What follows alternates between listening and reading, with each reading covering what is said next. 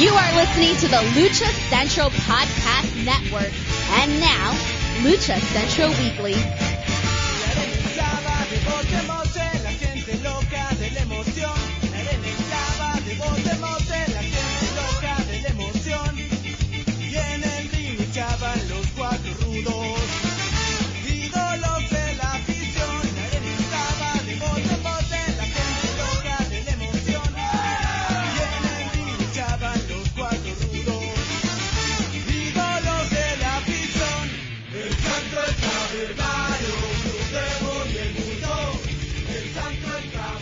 Hello and welcome to an exclusive Lucha Central Weekly podcast interview. This is Miranda Morales being joined by Dusty Murphy and Brendan Barr, the trio that brings you all of your Lucha Libre news every week on the Lucha Central Weekly podcast English edition.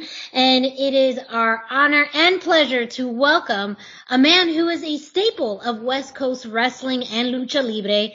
He is the owner of Pro Wrestling Revolution, the Promotion and Training Academy, as well as the man behind lucha-masks.com. Please welcome back to the show, Gabriel Ramirez. Gabe, how's it going?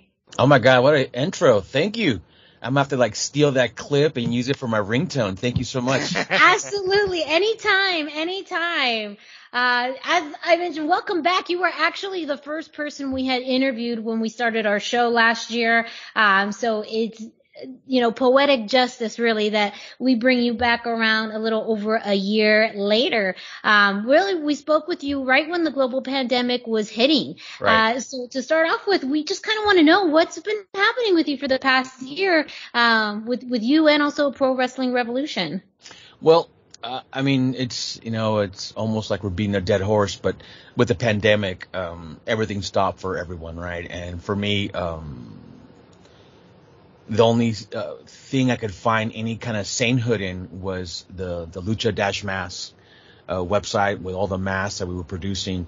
It allowed me to live wrestling or Lucha Libre without having the events, which was very cool. It's almost like a promoter reaching out to talent and said, hey, I got these masks and they're cool and we can make money, and we'll split. And it was almost like doing a show and getting talent booked and so on. But in this case, for lucha-masks.com, I had about 50 wrestlers at one time, and it was great.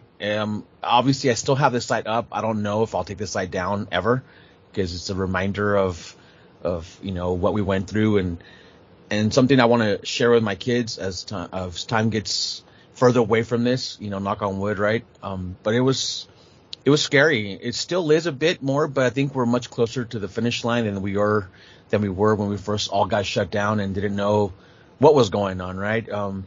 But if it wasn't for lucha-masks.com, I don't know what I would have done.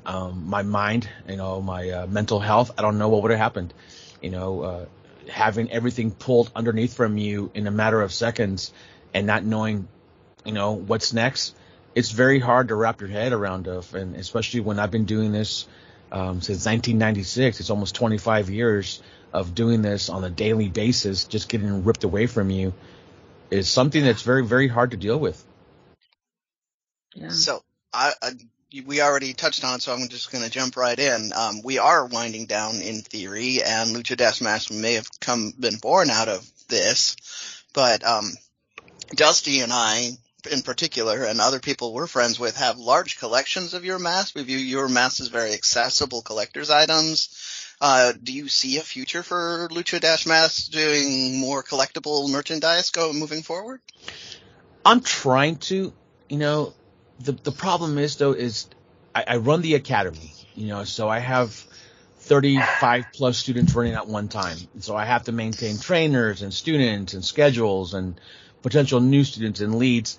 But then I'm also doing events. So then I got to deal with events, insurances, talent, artwork and so on. So I got to focus on one thing, and I loved my dip in the pool with merchandising. I applaud Kevin Kleinrock for doing what he does, but I don't envy him because it's a lot of work.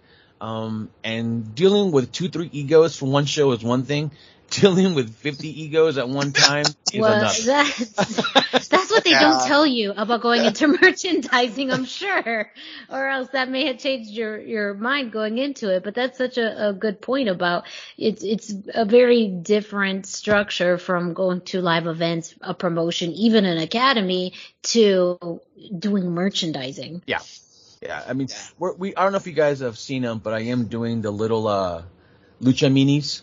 Little pops, and I love the Lucha. I'm trying to get those out more. I got the Penta, the Joker style ones coming out pretty soon, and I got the Phoenix ones coming with. I still have some Wagner, but those are handmade, and so I can't get those out as fast as the masks.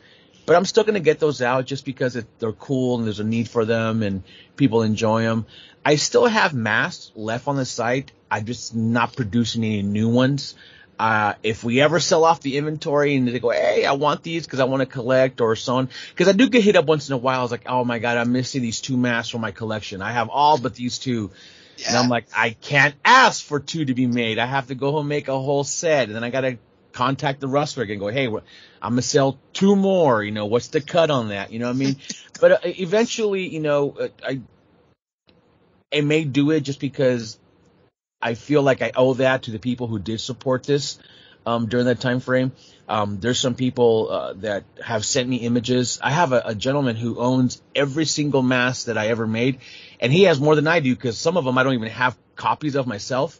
And I'm like, I'll buy that one off you because I don't have it. I don't have that one. So it's very cool to see people like take to it the way they did. I mean, it started off with Ultimo Dragon be the first person that said, yeah, go for it, no problem.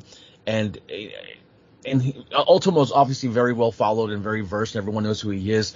But when we signed Penta and Phoenix on, that is when, you know, it was incredible. I've said this all the time to people who listen, but I forgot which release it was. But for Penta, we sold 180 face covers in 2 hours. Wow. That was the one I didn't get. That's the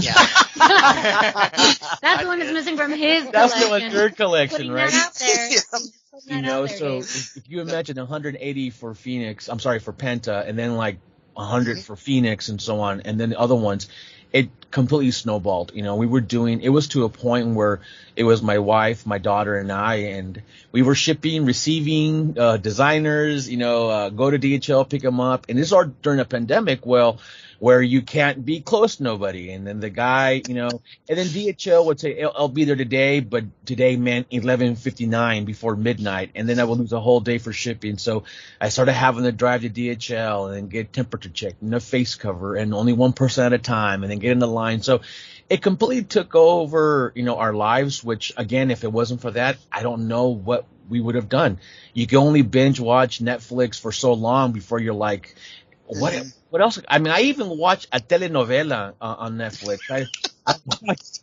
I watch El Dragón on Netflix, and that thing has like 2 million episodes per season, right? And I watch every single one, and it ended, and I was so empty. I was like, now what am I gonna do? Like, what's next? You know, so that's how bad it got with you know, TV, you know, binging and stuff. But yeah, it was incredible. I got to know my local mail, etc. Shipping place very well, because you were walking in with 300-400 packages. I think at one point we were doing 500 orders a week.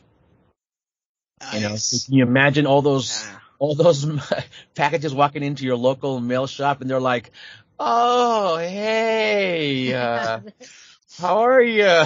Because they're understaffed too, right? Yeah. They're like, you do know there's other places you can go to, right? You know what I mean? But it was a blessing in disguise. I got, you know, I got to educate myself into other parts of wrestling, the business.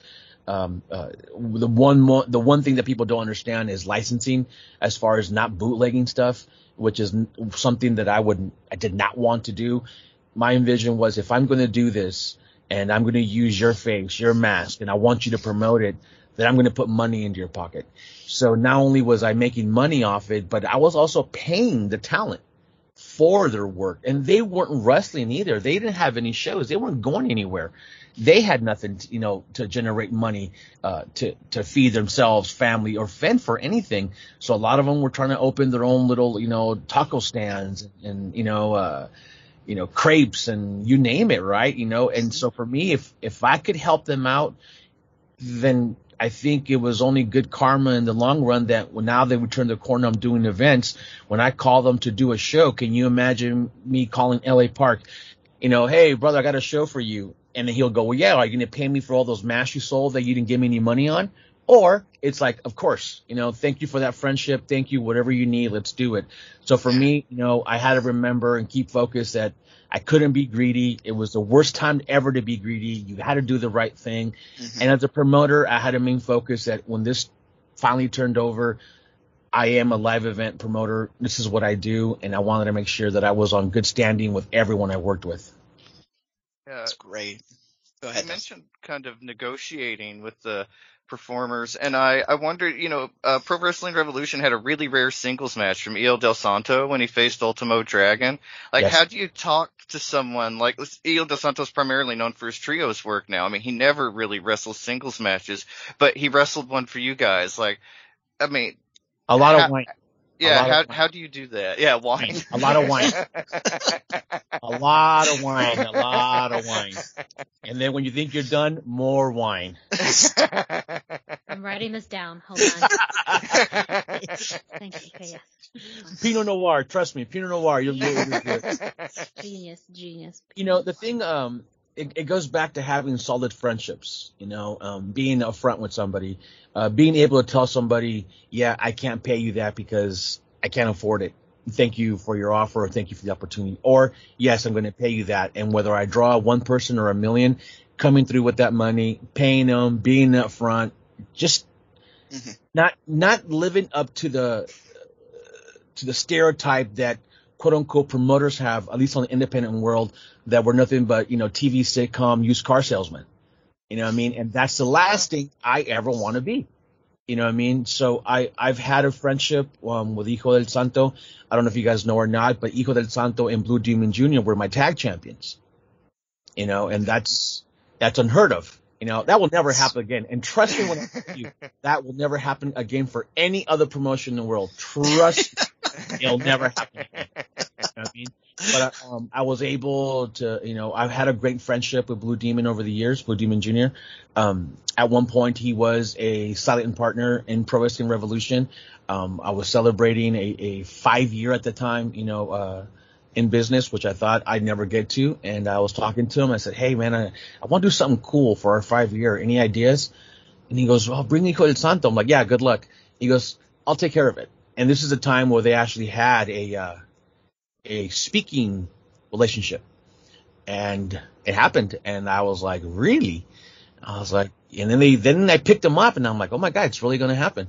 And they went over for the tag titles. And before I could defend it, that's when Hijo del Santo hurt his neck. I don't know where it was, but I think it was LA Park gave him a martinete and something happened to his neck. And then Santo was out for a good while. And I never got able to defend the titles. So, but, I have my little niche in lucha history by having them as tag champions. But I maintained an open relationship with him in his office. I've always had that friendship with Blue Demon, but I have a really strong, if anything, brotherhood friendship with Ultimo Dragon. We met, I booked him for a show during our King of Indies where WWN had come out to the Bay Area, and I met him for the first time. We spoke, we got along great, and we've always maintained a friendship, consistently talking on WhatsApp, whether he's in Japan or Mexico or Cuba, and then one time we were talking, and he was at Hijo del Santo's house, and they're really good friends as well. And they had just finished doing some shows in Japan. I think it was for Lucha Fiesta, I believe, at Korakuen Hall. And they were both on the phone, and he wanted to say hi, and we're talking, and then we ended up just leaving it open. We'll talk soon, whatever. And so when I was at Dragomania, at Arena Mexico for Ultimo, the following day, it's infamous that he has his, great next day party. And we were there and Hijo del Santo was there and, wine and more wine and more wine. And before I left, we had an agreement that he'd come out and they wanted to wrestle each other. I don't know if it ever had happened. They've tagged and they've been across, but they've never wrestled singles. And I said, hey, if you guys are into it, why would I say no to it? And they were into it, and it happened. And, you know, I've been very grateful and very fortunate. You know, it may look like I'm this big time promoter that made it happen, but it kind of fell into my lap because there's just the friends that I have. And I'm not embarrassed to say it. I'd rather be lucky than good sometimes, you know, and very fortunate to have that match and, you know, have them as tag champions. But I think that all comes back to the respect that I've earned in our industry for just being upfront, being honest, which is almost unheard of nowadays, right? And that's why when I get people talking bad about promoters, there's a lot of us out there that are not like that we are upfront and we tell you the truth. And I wish, you know, people would understand that is, you know, we're not all that used car salesman on Three's Company that you're used to. Yeah, I can absolutely back you up on that. I have worked with a number of promoters in various ways, and I've never gotten that vibe. I was very nervous and dubious working with people that I didn't know because of that reputation. Right. But just to support your statement, this is absolutely just a reputation. There are a number of good people like yourself out there that are working on reputation rather than a good reputation rather than quick profit. And it's all cyclical, like you just talked about with the relationships that you had in building your inventory and partnerships in Lucha Dash Masks, and the fact that it was important for you to share those proceeds with the luchadors that you were working with. It's, you know, of course, a good karma, but it's also just a good business practice. And that isn't something that's built overnight. It's a reflection of your business acumen, but also how you value your relationships and partnerships in and outside of the ring. So, you know, I'm sure it wasn't an epiphany. I think it was something that seems very deeply rooted, and it flows within all of the lanes that you cover in merchandising, in promotion, and of course in the training academy. No, absolutely. Even when I first approached Hijo del Santo and their staff about doing official face covers for them, and, you know, they wanted to know the breakdowns and so on, I was like, oh, cool, this is it is. It's very cut and dry. Everyone gets this. And, oh, great, let's do it. But I needed to sew on their official label on all my face covers because they wanted to make sure that it was an official product. Mm-hmm. So then that adds a little bit more work and so on. But that's why every time I posted something on Instagram, anywhere I posted the mask, I always said 100% licensed, you know what I mean? It's approved, you know, there was no bootlegs and there was tons of bootlegs. You know, I read an article somewhere. There was like close to like, I don't know, almost $4 million around there. Off Etsy alone of bootleg Lucha Libre face covers. Mm-hmm. You know what I mean? And that's a lot of money that got taken home. And more power to you, whoever did it. You know, you have to survive. I understand that. But wouldn't it have been nice for the talent who created the identity for you to make money off that they broke something off to them? I thought it was only fair. You know what I mean? But, you know, for me, you know, I had the official tag for Hijo del Santo. I had the same thing for the Dr. Wagner Dynasty. I had to have there also, if you guys picked one up, that came with an official as well. So everything I did was official, even with Cain Velasquez. You know, with Cain was something very cool as well, that we did the face cover for Cain, but everything, including my part, was donated to Second Harvest Valley here in the Bay Area. And I think we ended up donating, it ended up being like 48,000 meals, because the day we donated the money, somebody was matching you. Ended up being 3 times the amount. So it ended up being like $6,000 from what we did. Ended up being like 48,000 meals. And, you know, that's the stuff that I wasn't doing it to like say, hey, look at me. I was doing it because it was needed. And it was absolutely needed. You know, I did stuff that I didn't, you know, go share online because I wanted, you know, that self-gratitude. But there was stuff here in Gilroy, where I live in San Jose. We're nearby sitting in Gilroy. There was fires and stuff. And there was partners that I've worked with who own pizza parlors and so on, who were trying to go feed firemen with pizzas. And they were asking for help. Well, I'd call her and I said, here, Cammy, here's X amount of money. Go buy pizzas. And she's like, are you sure? I was like, well, maybe today I'm able to pay for this. Maybe tomorrow someone can help me. You know what I mean? I needed to keep that mentality during this pandemic. I had to keep the idea that I was so, oh man, I get emotional. I was so afraid that it was going to happen to me. And I wanted to make sure that if I needed the help, someone would come back and help me when I needed it. And so I just did my best, you know, and knock on wood, you know, we're still here. You know, I did have some issues with, you know, family wise. I lost my grandfather to COVID. He was diagnosed on a Saturday, and Sunday, a week later, the following Sunday, he died. You know what I mean? So to me, I took it serious, and I was able to filter the negativity of what was around me, and I just put my head forward. I'm like, you know what? Let's sell merch. Let's live vicariously with these masks. Like we were doing events and promotions and videos, and we did what we did. And now I went from like 500 a week to like 5 a month because nobody buys them anymore. Because you know we're turning the corner, and I'm okay with that. That just means that we're going back to normal. Yeah. There are still a bunch of them up for sale on the website. I do check regularly. They are all for you in the taking. Those are all yours. Yes.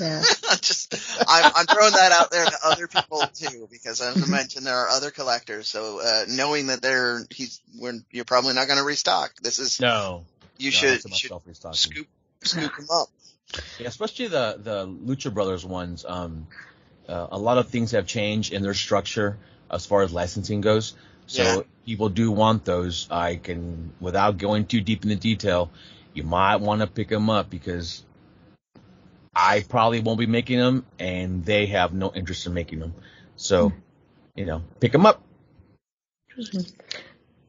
Well, you know, you were mentioning that we're, you know, changing lanes. The world's changing. We're coming out of the other side of the pandemic. One thing we talk about a lot on the show, we start off every week, is the road back to shows, kind of highlighting promotions journeys to getting back to live shows. So we were wondering, what is that journey like for Pro Wrestling Revolution and yourself getting back to live shows?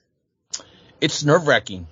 It's nervous because, you know, when I had the face covers, everybody in the world needed them. Not everybody in the world needs Lucha Libre shows.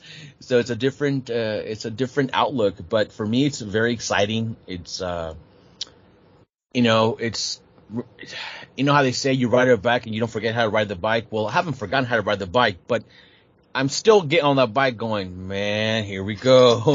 Here we go. You know, for example, you see, Thursday, July 15th, is our first show back from, I think, 16, 17 months. My last show was February 2020. That's when we had Psycho Clown and Tejano, and, you know, it was just a great show, sold out. We had these huge plans of the building. I think the building at the point in time, we had 15 plus, and we were going to open the other side of the gymnasium to add up another 600. And if that sold, we were going to go to a bigger building because we were on this huge, you know, knock on wood, but we averaged 700 minimal to, you know, close to 2,000 every show. Wow. But it's not that I'm, you know, lucky now, because a lot of promoters try to bring the same talent in, but it's marketing, and you have to market, you have to do it correctly, you have to know your target audience. And we were on the roll, man. After the show, I had spoken to a larger sponsor who wanted to, you know, to bring in more people. It was just great. And then when that got pulled away, it's like, but now I got our first call for July 17th. You know, it's your first show. It's we're doing them with Gordon Biersch. I don't know how many of you guys drink Gordon Biersch beer out where you're from, but here it's huge. And they have a new lager called Don Gordo. So it's a heavy set guy with a gordo, you know, he's a gordito on the beer. And we have a luchador dressed as Don Gordo who wrestles on these events. Naturally. You know, right. You know, why wouldn't we, right? Marketing. And, you know, marketing, right? And so now, you know, we have with the contacts with the person who was making my face covers is now also making my gear for my guys. So he made the Don Gordo gear, and I had a belt made, and we have a custom canvas and aprons, and it's branding, marketing. And so they gave us 3 shows. And then my friendship and partnerships that I've had prior to the pandemic started coming back up. And then the city of San Jose that does a lot of community work with the families, they're trying to get people, they were trying to do it prior to the pandemic, and now even more with the pandemic, turning the corner, is getting people out of their homes and going to a park, you know what I mean? And putting a phone down and a laptop or tablet, what have you. And so they do stuff like music in the park and, live bands and, or sometimes they have things where they have like those brincolines, the jumpers and mechanical bulls and stuff. Well, prior to the pandemic, we had a bunch of shows set up. Those, went away. And all of a sudden I got a call and said, hey, we have the same contract, blah, blah, blah. You're a contractor, with the city. Can you do 7 shows in a month and a half? Yes. Okay. Let's do that. So starting July 15th, for July 17th till the end of August, I have a show every Saturday. And then you throw in every other Thursday roughly to do shows for Gordon Biersch. So now I'm looking at, starting Thursday of just like full-fledged promoting and talent and not ring rentals, but because I own my own stuff. So set up the ring, tear down the ring. And then guess what? On Saturday, tear down the ring, set up the ring. And like I told my guys, while we were down, is when we come back up, we got to be ready to hit the ground running. We can't, we can't try to dust off the rust out of nowhere. So we've been training for a minute here in San Jose. And then yesterday, like I was telling you guys prior, we did our first ring setup in 16 months just to see what happened to the ring. Did the wood expand? Did the wood break? Did the metal? Because it was stored away in our trailer. I have my own stuff, so I had it parked in front of my house this whole entire time. And luckily, if you guys ever built the ring, you'd understand that the boards fit perfectly. Yeah. Mm-hmm. Well, the boards fit perfectly in February 2020.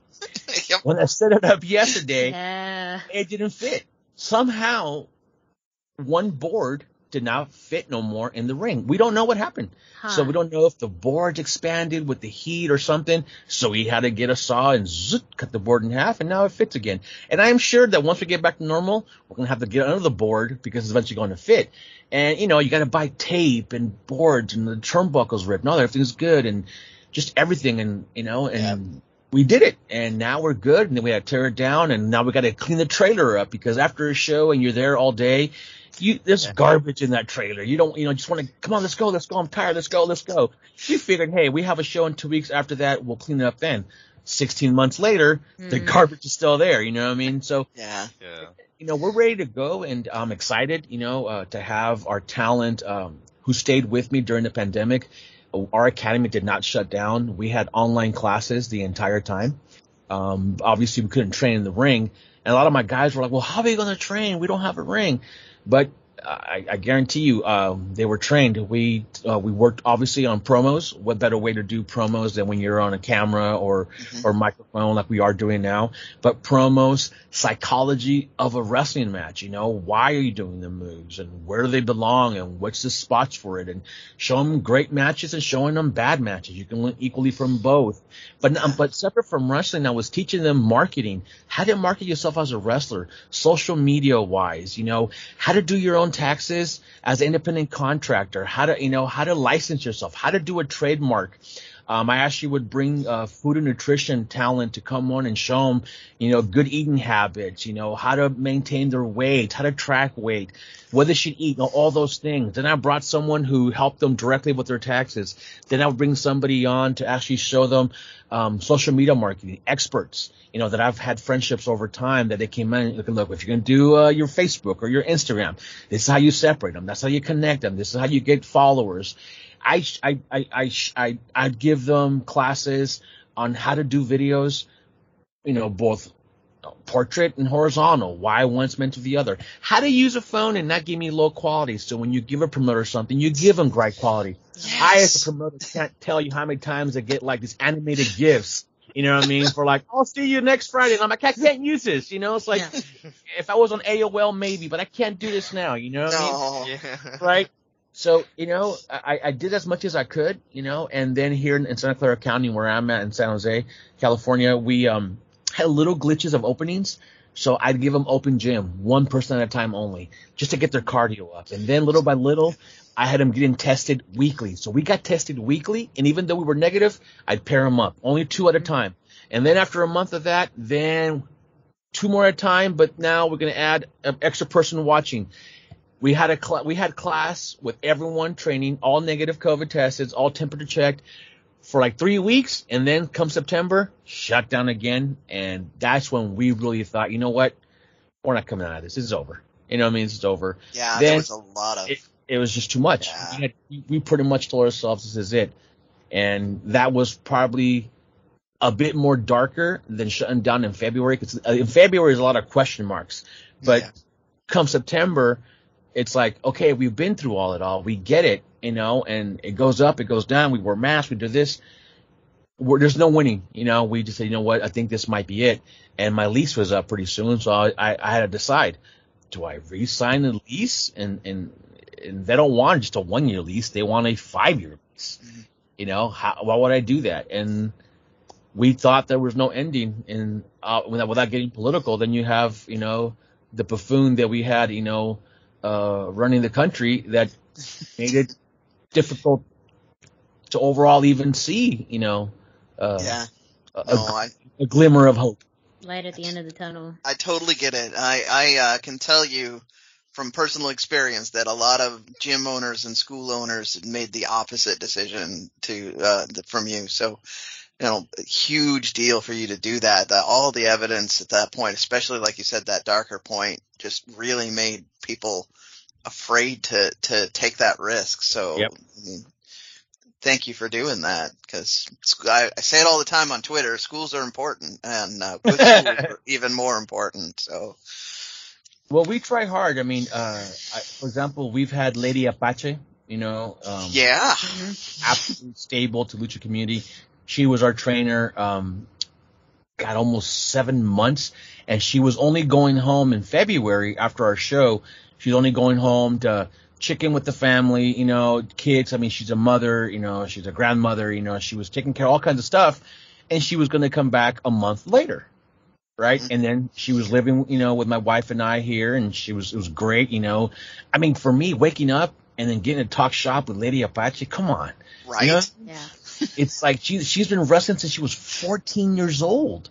14, you know, so I was like, lady, you know, in Japan, Kira Hokuto and this and Bull Nakano and, you know, Gran Apache, all of these things, right? And I learned so much, and the students were learning fabulous. And prior to Lady Apache, my students were training with Skyday. Mm-hmm. You know what I mean? So then they had Skyday for almost a year and a half. So, you know, Lucha it's a passion. It's a lifestyle, and it is. It was great. It couldn't get no better. You know, Skyler was living here and learning from him and talking to him, Lucha, and why, and no, why not this, and why did this work, why didn't it work, and why'd you do it this way? And it was just great. And then you had Lady, and it was awesome, and she'll be back in a month, and we cried when she left, and well, now it's like, hey, how are you on WhatsApp? My new friend, you know, for Lucha communication, you know what I mean? So it's been great, and I just can't wait to see all my friends again and be able to do shows and then have something else to bitch about, because that's how you already alluded to it. There's always something going on. Yeah, always a little something. You know, we got to see how that comes out now. So, what can we look forward to? You mentioned you've got dates, but do you have any big excitement? Anything you want to push? I mean, you know. Well, we're going back to normal in that sense. My first show that I consider like my show, that I'm not doing it for somebody else or their expectations. My first full show with that I, you know, booking stuff is September 25th in San Jose, and we're bringing in L.A. Park and his son, but I'm bringing back Rayo de Jalisco Jr. And I remember my dad taking me to Guadalajara as a kid and having him come out, and, you know, you hear Guadalajara. And he's like, oh my God, you know, the song and the mask and the charro outfit. So I brought him in not just because it brought back memories of me and my dad, but I want to do it for my dad as well. He was a huge supporter during the pandemic for me, you know, on masks. My dad would go like to a grocery store or something and they'd see his mask and he goes, my son makes them. My son makes them. You guys want it? You guys want one? And then my dad would come to the house and goes, hey, this lady wanted to buy this mask. He'd give me the money. I'd give him the mask and he'd run back to the store and go, look, my son made my son. I mean, come on. You know what I mean? That's cool. awesome. That's so cool. That's my so dad would go everywhere and promote his son making these masks and mi hijo los hace. My son. And, you know, that's awesome. You know, it's hard enough in this industry that you don't get support from friends and family. But here I have my dad screaming with a face cover on, you know, that you must have because my son makes them. And, matter of fact, my daughter went to his house not too long ago after everyone was vaccinated and so on. And she texts, she goes, Dad, Grandpa has 44 of your masks in his bedroom. I go, 44? She goes, yeah, I counted them. She sent me a picture, right? So I'll have to send my dad an invoice pretty soon. Cause that's I was going to say, it sounds like you were surprised because it wasn't supposed to happen. I give him one here and there, but I guess over time they add it up and go, here, Dad. He goes, oh, Mijo, you have a new one? Yeah, here. And I give him one. But never did I think he'd end up with 44 of them, you know? Jeez. Family. Yeah. Right, family, right? And of course, you know, I'm your son, Mijo. Mijo, you know, you don't charge your father. Okay, Dad, I'll pay the pounds out of my pocket, no problem. Thanks, Dad. You know, and then after September, we have in October, we're going back to San Francisco, where I've been doing shows with John O'Connell High School for like, I don't know, 10 years now, whatever. They're all fundraisers. So I have Ultimo Dragon confirmed for that. I have without giving any names, I have 2 ROH Lucha talented wrestlers from ROH that need them get confirmation from ROH so I can have them. And then in November, I have Psycho Clown and I have Psychosis and, you know, so I'm bringing them back to Santa Rosa in November. So those are my 3 dates that I have that I say that are mine that I promote and bring talent in. But I also have the shows, like I mentioned before, you know, with the city of San Jose and Gordon Biersch. I have a show coming up also in September with the San Jose Earthquakes of MLS.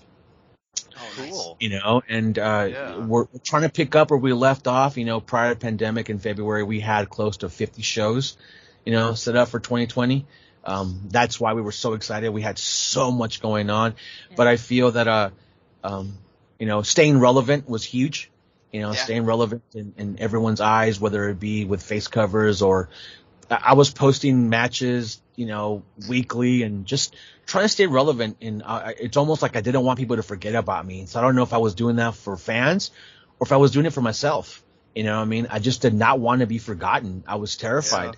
I was terrified that people were going to just say, you know, who cares about wrestling, you know? And at first I was very anti seeing AEW and WWE wrestling. I don't know if I was angry or if I was jealous. I just got to be flat out honest. I've never admitted this to anybody, but I think now is the time. I didn't know if I would be jealous or angry. I didn't know if I was angry because they were doing it and I couldn't. I didn't know if it was a money situation. I don't know how they were getting away with it. Or do they just have balls and I didn't? They were just going to say, you know, caution to the wind, right? Just freaking do it and see what happens. And I just didn't understand. And I was very frustrated and angry. I was very, very adamant. I helped Papo Esco in his podcast here with Lucha Central. And every time they brought that up, I was so against it because I didn't know. I didn't know what I was feeling. It was completely new. And maybe it was jealousy or maybe it was just anger. I don't know what it was. But if it wasn't for them doing shows, again, I think wrestling would have took a huger hit that with them wrestling than not wrestling.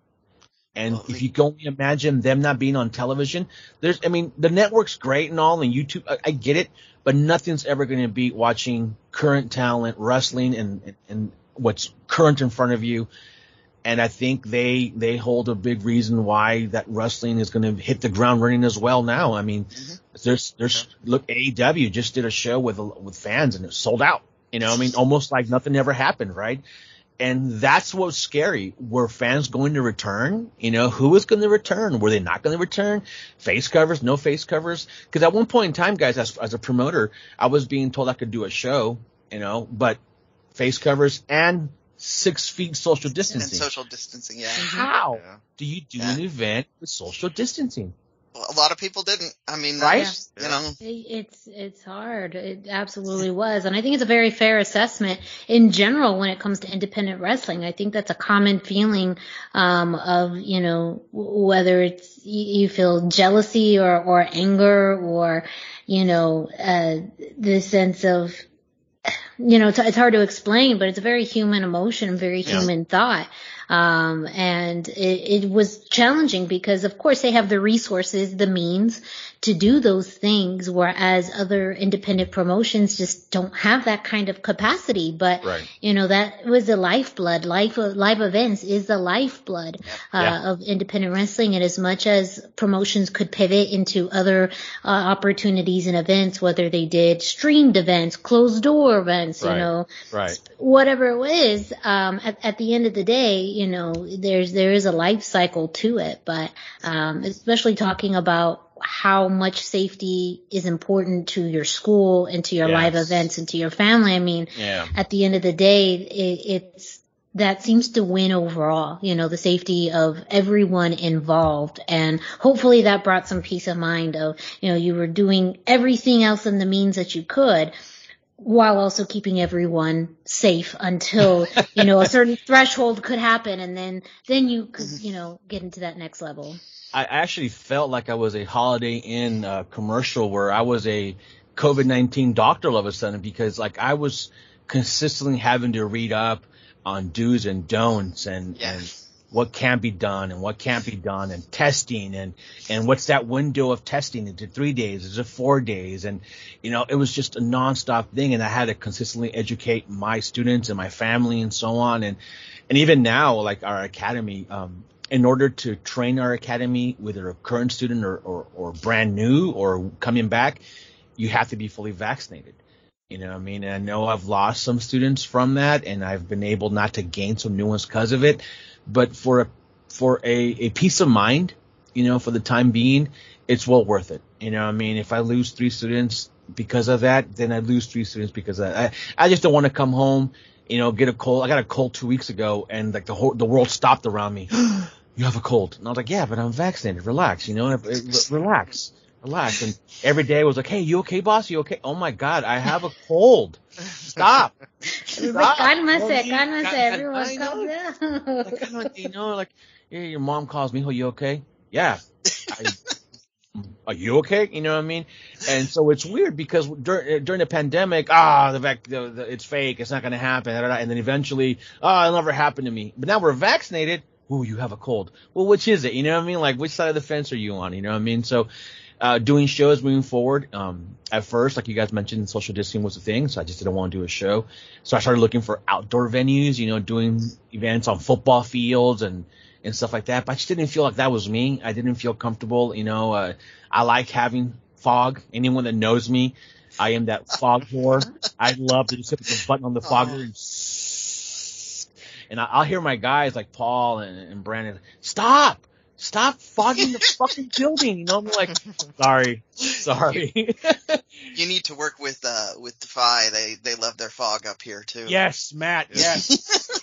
I was gonna say that's why you can do shows in San Francisco. You just, right? Yeah, you don't even need to bring the right? Bring it all in. The door, the fog comes in, right? Yeah. And you know, so like I just wanted to do that, and then I remember sitting. Waiting for the announcement for our governor to say we were going to be open, and he opened, right? And so then I went to all my venues that I have to rent, and I literally was refreshing the website for a half hour, you know, refresh, nothing. Following a Monday morning, actually a Sunday evening, I refreshed, and the dates were available, and I panicked. I didn't know what date to pick, what's right, what's wrong. Should I do it? Do I not do it? Is there talent available? Is there not available? Oh my God, what do I do? And I'm screaming for my wife, Shannon, what do we do? Which date do we get? So I think you already had a date. I don't know if is the right one. You know, and she's like, you better get a date before you lose it. You're not the only one that's going to be refreshing the website. So I booked it and I paid them, and I already had, I totally forgot that I already had deposits made for venues that I did a year ago that I forgot I even paid them. And they're like, well, we just added your last deposit to the one you had in 2020, so you wanted to add it on top. I'm like, yeah, just put it on top. and then lo and behold, the nervousness starts to go away little by little. You know what I mean? It's almost like you were married, divorced, and you have to go dating again. You know what I mean? It's like, yeah, or looking for a new house. Right. It's like, hey, do they still talk that way, or do you still ask? Like, how does that work? You're just terrified. You're terrified, like, hey, and it's scary, and you get those jitters in your stomach going, man, should I do this? Should I not do it? But the only way that we're going to turn the corner is by leadership and education. And I think that's my goal, to try to keep mental health up with my students and my family, lucha community, with the people I work with, try to do positive, try and bring events. As long as there's safety and follow regulations, I think that's all I can do as a promoter and as a human being. And, leave the business better than when you found it, is the whole idea. So that's what I'm trying to do. And I already have things going on for 2021. 2022 and 2023. Like, my mind is, I'm never satisfied. You know what I mean? I currently have plans for next year to do our first shows in Japan. That was supposed to happen in 2020 and it didn't happen. Obviously this year it's not going to happen, the Olympics and so on. So knock on wood, the plan is to do, the following year to do, stuff in Japan, to return to Dragomania in Mexico. That's another, milestone that we were doing on a regular basis. Obviously I stopped. So I'm trying to pick up where we left off, but doing Japan is a huge bucket list for me. I've always been a fan of lucha. Lucha has always been, something with me, with my father, being born in Guadalajara, Jalisco, and that's the culture I grew up on, and living in the States, my parents being immigrants, taking me to the NWA in San Jose, which was run by Roy Shires, and they once in a while would bring in talent from the Americas, from Carl Lawler in Los Angeles. So I grew up on Chavo Guerrero and Mando Guerrero, Hector Guerrero, Mil Máscaras, Dos Caras, all that.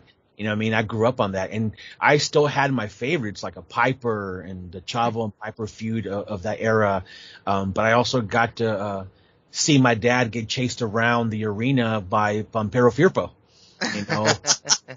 And Pampero Firpo, if you guys aren't familiar with him, he used to come out kind of like a Bruiser Brody, and he would like file his teeth with a nail file, and he was just like the savage. And then my dad would always scream, "Hijo de puta, hijo de puta," and look at my dad, and like he knew my dad was his mark, right? So every other Wednesday, "Hijo de puta, hijo de puta," and my dad got ballsier and ballsier. And so for some reason, my dad actually must have got overtime, and we got front row this time instead of being in the back of the seats. And here comes Pampero Firpo, and he goes, "Hijo de puta," and he got in my dad's face. And I think my dad got startled, and he kind of dumped his soda on him. Oh no! Jumped the guardrail and chased my dad into the snack shack. And so then running from Pampero Firpo, and now I'm like, oh my God, my dad's gonna die. Pampero Firpo's gonna kill my dad. Who's gonna tell mom that dad got beat up by Pampero Firpo? You know what I mean? And that was like, oh my goodness. So I had my favorites, but nothing ever gave me that feeling of seeing the capes, the glitter, the masks, all that to me was just something different, as a superhero, and I even got to do stuff like with Andre the Giant, bless his soul. He would come out on the babyface steps and watch the matches, and I was like, holy shit. And my dad goes, go over there. So you go over there, and once in a while a handler would tell you to get away, but this time there was no one saying anything. And there was a kid in front of me who put his hand in his hand, and he could tell, oh wow, right? So I did the same thing. And then I was I was trying to like palm my hand on his hair because it was like an afro, right? Like I never had seen something like that. And he told me to hold it. Like he goes, grab it, and I'm like, what? So I grabbed it, and I held on, and he pulled me up with his hair. Cool. I'm like, holy shit. This is unreal. This guy just, and I went back to my dad. My dad's like, what happened?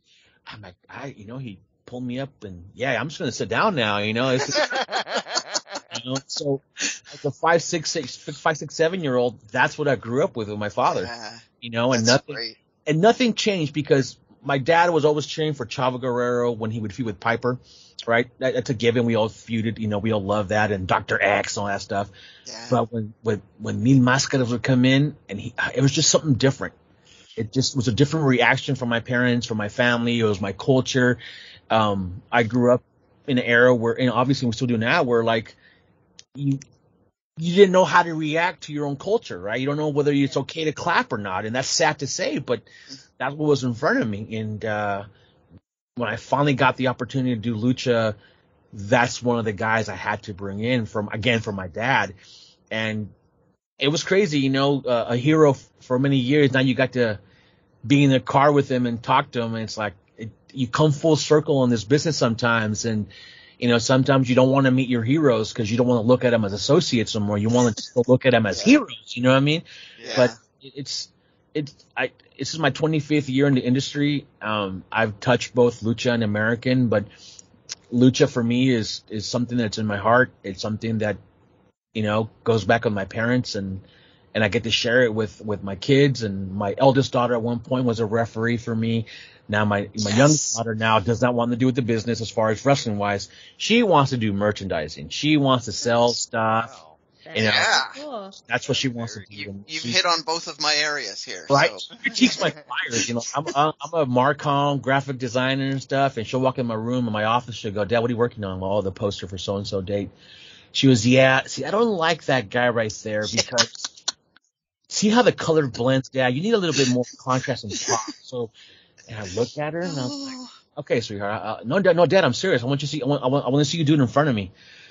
Oh, so she's not even taking you all the way later. Yeah. As knows that I'm not doing it right. Like, yeah, she wants to do it in front, So I can't beat that, I can't beat it, I get to live wrestling. I get to be, something I get to share with the family, and I get to be part of the lucha community that, to me, it's second to none.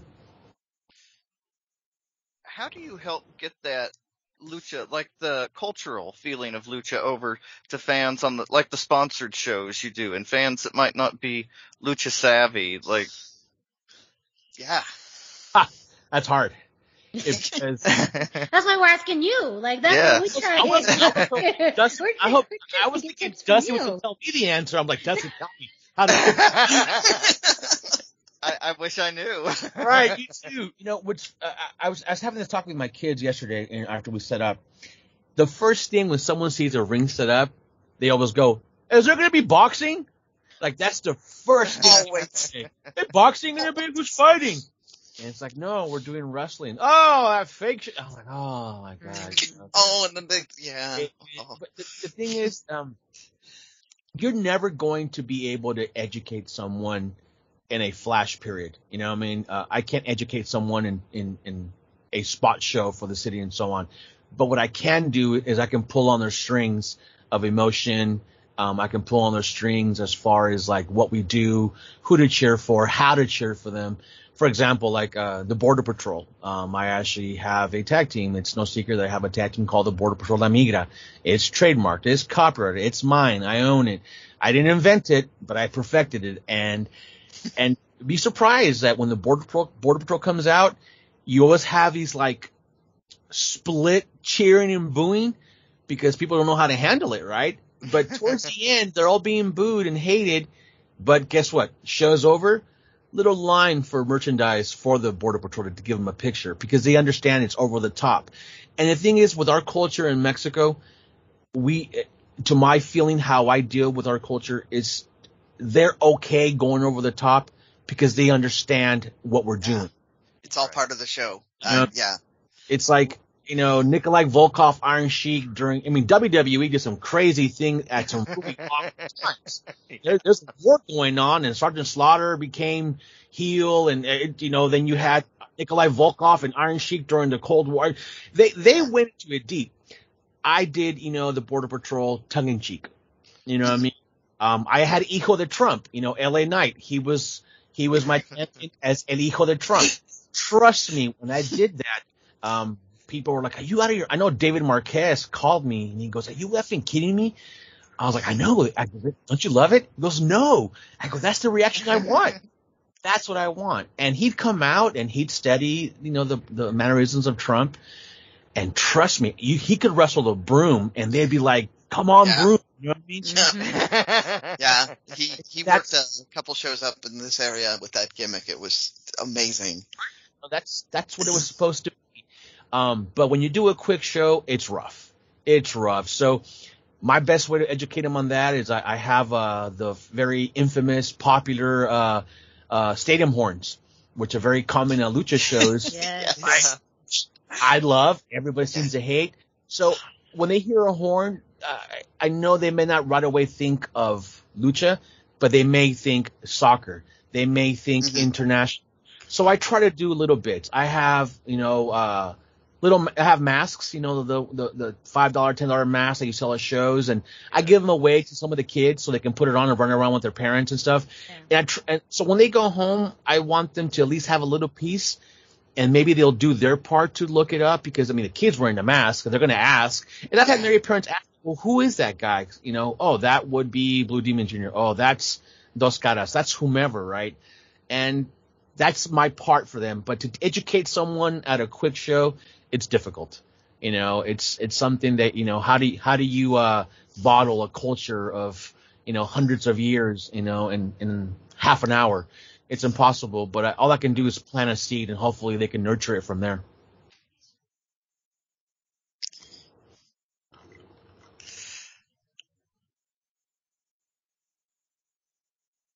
Well, okay, so I'm just gonna jump in with this one. We were kind of leaning into it.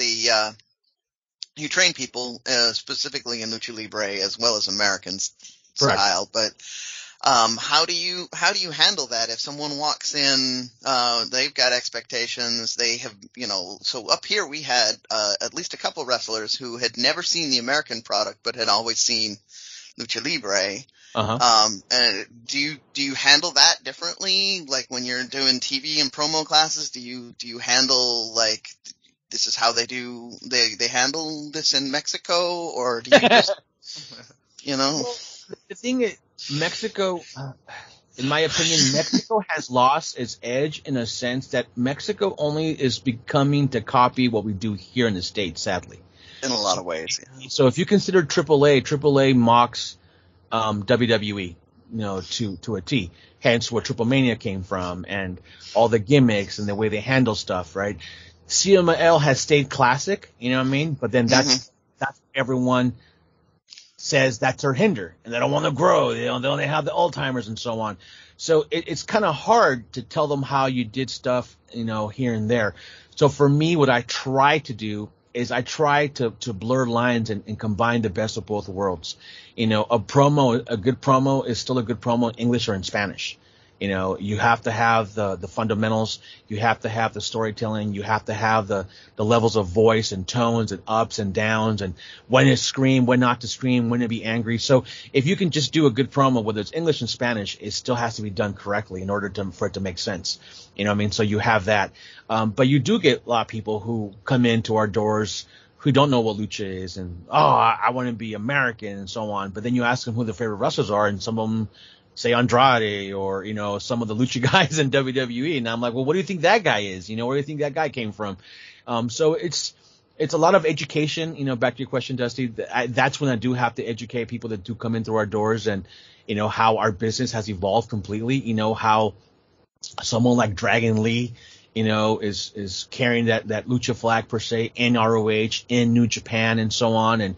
And that's something that I like to teach them on and explain to them because a lot of people have this nuance about lucha just being, a bunch of people flying around the ropes and no psychology and stuff. And that's the furthest thing from the truth. If you actually watch lucha and you understand lucha, the shoot aspect and the grappling, the ras de lona that goes with lucha libre is there.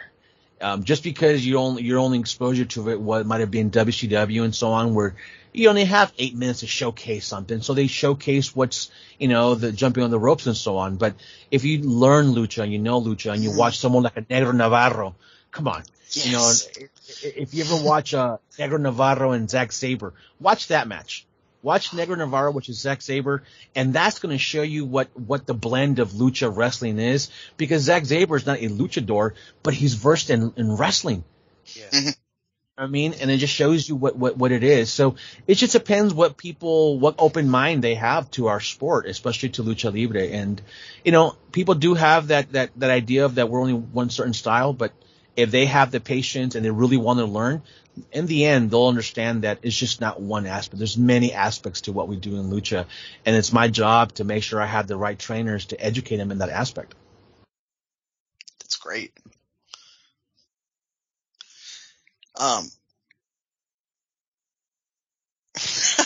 I just got thrown under the bus. I was told that is one of the questions I'd written down, and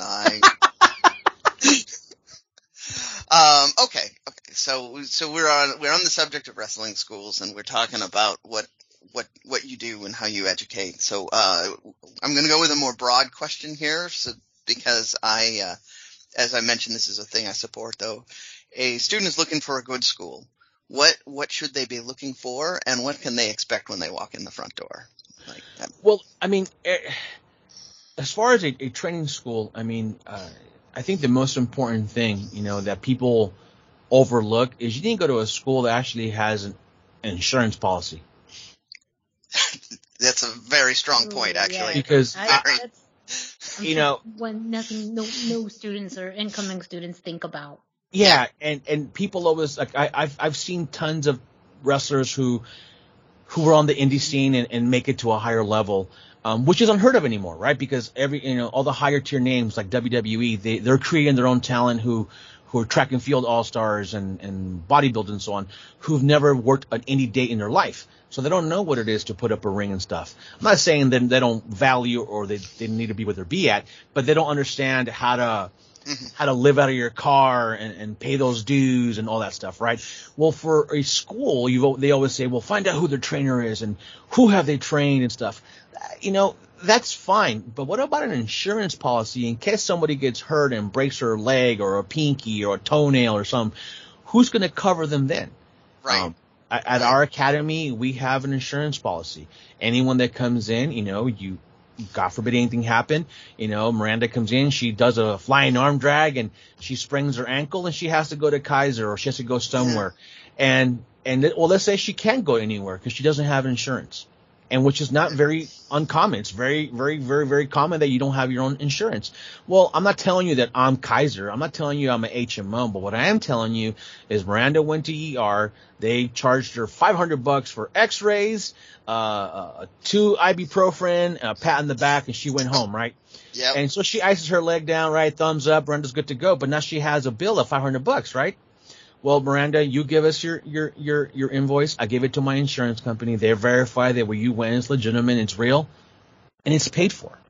Yeah, and I mean, it does happen. It does happen. My very first class, I had to draw to leave because I wound up landing on my shoulder on a forward roll.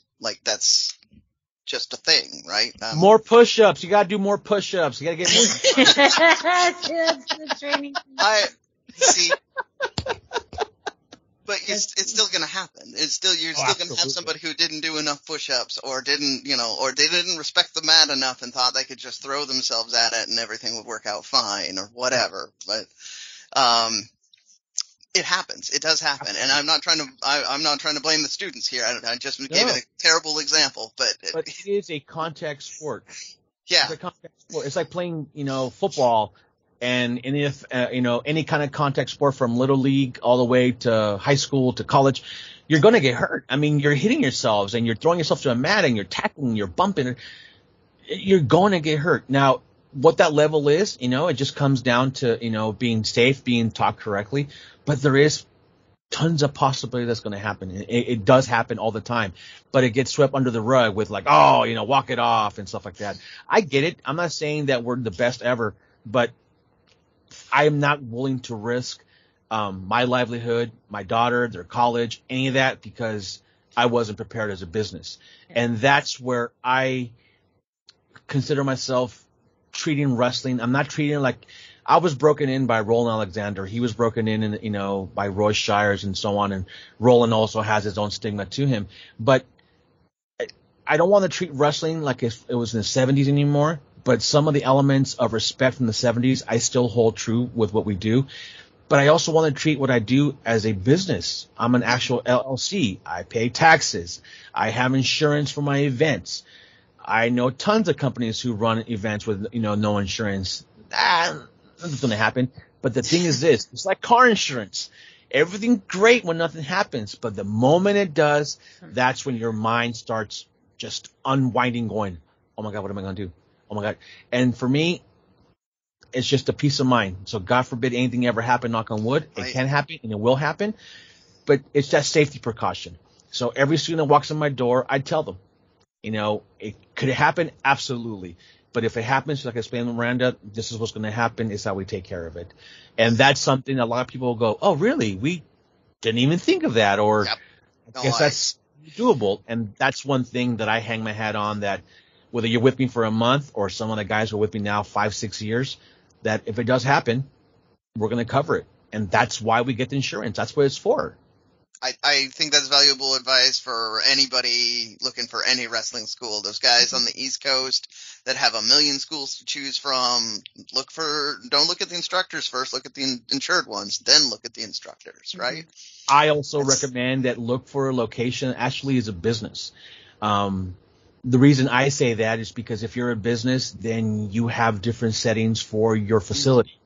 So if you run out of facility and you're not a business, that means that the guy that you rent that facility from, he can close shop tomorrow. And then when you show up to class, Miranda, you knock on that door and the door's locked. That's it. Why? And you've already paid, You've already paid, exactly, so and they're gone. Took your money and ran, very. So what are you going to do? Yeah. Who are you going to chase down for your $100 or $200 to get back because the doors are closed? So if you work for a school or you're looking for a school and they're actually in an LLC, that means they're actually odds are in a building that also has structure, and they're not going to run away either. You know what I mean? So the building I'm at now, we're going on 15 years. You know what I mean? I'm not going. I just signed a new 5-year lease. I'm not going anywhere. So I need to make sure that I let every student know that when you come back to class, the door's not going to be locked. You're not going to be able, to, I didn't, just put everything in their trailer and run away. No, this is what I do, and this is what we train, and these are my trainers, and I may change a trainer from time to time, but I'm an LLC, I'm a company. The structure I'm at is just not a empty warehouse. No, there's other businesses around me that we're here to make a living off this, right? As best as possible. So once you have, an insured, training school, and you have someone that's a company, then you can start looking at the other stuff. I recommend to look at your trainers. If the guy has only been training, if the guy is on the same shows that you're going to be on, he should not be your trainer, because he has other fish to fry. He's not there to make you better than him. You want someone who wants to make you better than what he was, because he has no skin in the game on the show. He doesn't, he's not looking to take your booking from you. You want someone to educate you from day one to the end, but not collide with you. You know what I mean? And there's nothing wrong with assistant trainers to help out with beginners and so on, because that's very common. The fundamentals, the forward rolls and quarter rolls and, back bumps and schoolboys and stuff like that. But when it goes deeper to more advanced stuff, you know what I mean? It's like, consider a player manager in baseball, or, it's I think the only common play I've ever seen a player manager. Well, what if Pete Rose? What if you're a first baseman, Dusty or Miranda, and Pete Rose plays first base? Are you feeling comfortable with him, as your manager? Yeah. You know what I mean? You're like, you're going to think in your head, well, what are the odds of me playing today? Because it's one of those things. So in wrestling, it's too many egos. There's too many, backdoor stuff. I'd rather have trainers who their first criteria is to train, and secondary, if anything, is to wrestle. That's the most important thing. And then also, what other guest instructors do they bring in to show you outside of the world, outside of small things? Because it's always good to learn from others. Whether it be, we just had a Dragon Lee seminar. That's unheard of. Yeah. Dragon Lee had never done a seminar in his life, and he approached me and goes, "You think I can do one?" I was like, "Oh, we're going to find out, right?" And we did it, and he showed up, and he told me, he goes, "Brother," he's thank you. I've always wanted to. I just didn't think anyone would be into it. And we had a 4-hour seminar, and he was telling us stories that, which I was aware because we talked, but he was telling people how before he ever got into a ring, he had to do boxing, Olympic style wrestling, Greco-Roman, before he can even train in a wrestling ring. Those were the measures that he had to do and accomplish before his father said, okay, now I'm going to train you. And so people were like, oh, I didn't know that. And so then lo and behold, for the first 2 hours was just a Olympic style Greco-Roman wrestling. And that to him is common. To talent that did it were like, oh, wow, that's cool. A wrestling move for pro wrestling. Go figure, right? How cool is that? I learned a wrestling hold today. What? Right, And so that's the thing is you got to be able to have some people come in. And when I say seminars, and it's a sore subject, but not a money grab, not former or something. And they come in and you talk for an hour and they shake your hand and take a picture and they leave, and you spent like $100 for something, Mm-hmm. So you have to make sure that you have good trainers, and don't hang your hat. They don't have to be someone that because there's a lot of wrestlers in this world that are great, that never got a break, that can teach you so much. So, respectable trainer, someone who's been doing it for a while, a good location, a safe environment, a good ring, safe location, and that's it, and the school has to be able to provide you all those things that go with it, the safe environment, the insurance, the trainers, a good ring, a place with a restroom, a place with a lobby, things that you just don't walk in and then you walk out, or you have to go across the street for a restroom. You know what I mean? Mm-hmm. You want to be able, if they're going to charge you a fee like it's a business, then you should also get that in return as well. You know what I mean? And that's only me. If somebody else is running the school and they think the way they have it is best, more power to you, But for me, our world is coming full turn, Everything's a business, everything. In the world of social media, you can't even fart and do it wrong because someone's going to go, look, he farted the wrong way. Look, I have it on video. You know what I mean? What are you going to do? You know what I mean? So it's just one of those things that we just have to keep in mind, and that's how I handle my stuff. And I've met with great success. And I know there's tons of other great schools that do great stuff and produce great talent. But for me, those are the safety measures that in the world we live in now are an absolute must. Very, very important. And going back to almost full circle in this conversation, the business relationships and dynamics you've built throughout the Lucha community help support that. I mean, for Dragon Lee to think no one would ever want to come to a seminar is insane. It's insane. But the fact that you had how's the very first one, and the quality of that seminar too is a testament to, the business acumen, the relationships that you've built, and the importance of putting together a quality product consistently through multiple pathways, through shows, through merchandising, and through training.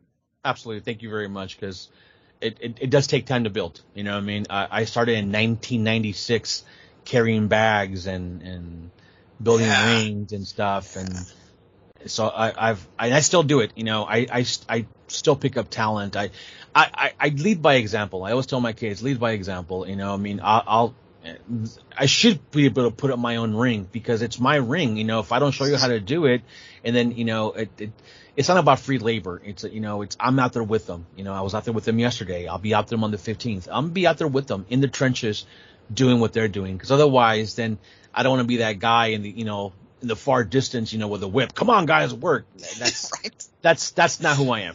That's not who I am. I'm gonna give a little bit of the extra pitch on this too. Anybody out there that is still having a little bit of trouble financially supporting wrestling, this is a great way. Talk to somebody at the schools, at the shows, say, set up chairs, sell t-shirts, whatever it is you can do. There's always a job for a volunteer. And I know you don't necessarily want free labor, but at the same time, if somebody's willing to help and that's the only thing they can offer, that is one of the best things you can do to help.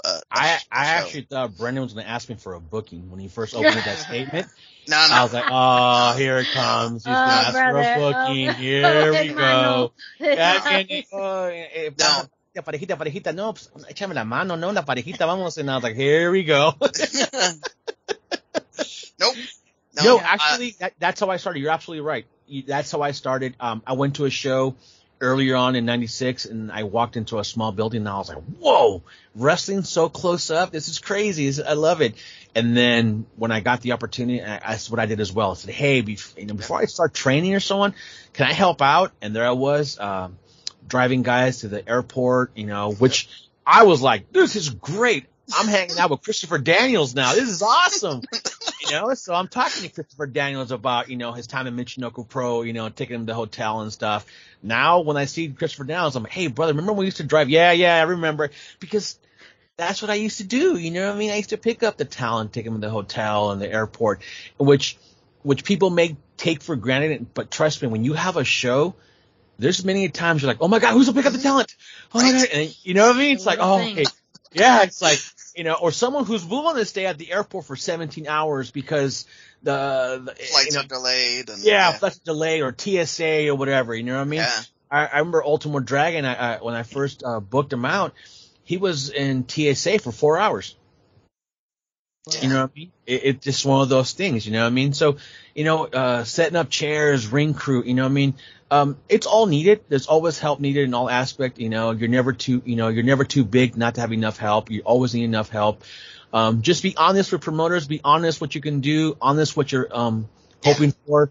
If you want to set up the ring and you can't afford a ticket, but you say, hey man, can I set up chairs, whatever? I can't afford a ticket. Can I help you out? Odds are, if they say no, then they say no. But possibility they say yes. Next thing you know, you've opened the door for yourself in the sport that you love. I tell it to my kids all the time. You guys invest in T-shirts and pay-per-views and merch and so on. Sometimes it's good to start investing in yourself. You know what I mean? So when you start investing in yourself, that's when you start opening doors for yourself that lead to other pathways that you'll never regret. Very, very true. Well, Gabe, thank you so much for joining us on the Lucha Central Weekly Podcast English edition. Before we wrap up, the stage is yours. Anything else you want to plug? If you'd like to let our listeners know where they can find you and Pro Wrestling Revolution on social media, the stage is yours. Well, first off, I wanted to make sure that Dusty knows that he talked a bit too much during this whole time here. So Dusty, yeah. So Dusty, next time, calm down. You know what I mean? Will, yeah, I'll Too try. many questions. You didn't let nobody else talk. So yeah. Okay. You actually covered a lot. No. You're spoken enough. Yeah. Let's do it. Yeah. English channels. Yeah. Yes, doable.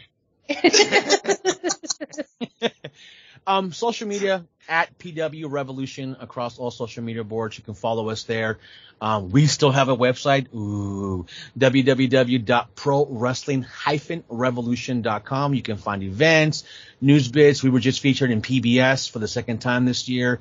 Stuff like that. You can look at events, our news, our training academy, questions, whatever. Feel free to reach us out there on our social media. Somebody will reach out to you and give you an answer as soon as possible.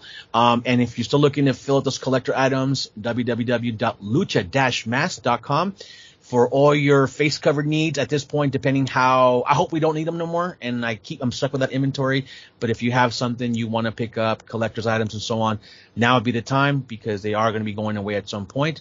And besides that, I can't thank you guys for giving me a platform to babble for an hour or so for something that I love watching. So I'm thankful for letting you guys let me talk, give me this soapbox, and I'm thankful for the opportunity. And if you ever guys need me to come on board or to replace Dusty, let me know and I'll He's already booking himself in. I mean, talk about, he was worried I was going to look for him. Yeah, this is what he wants to do. Right? No, I have a whole other page of questions I haven't asked you yet. So yeah, we're probably going to ask you back real soon. Anytime. I'm here for you guys. I love to share my thoughts and my trials and tribulations with Lucha. And if I can help out or just shoot the shit with you guys, I would love to. Sounds great. That's awesome. All right, ladies and gentlemen, thank you again to Gabe Ramirez from Pro Wrestling Revolution and Lucha-Mask.com for joining us on the very special interview for the Lucha Central Weekly Podcast English edition.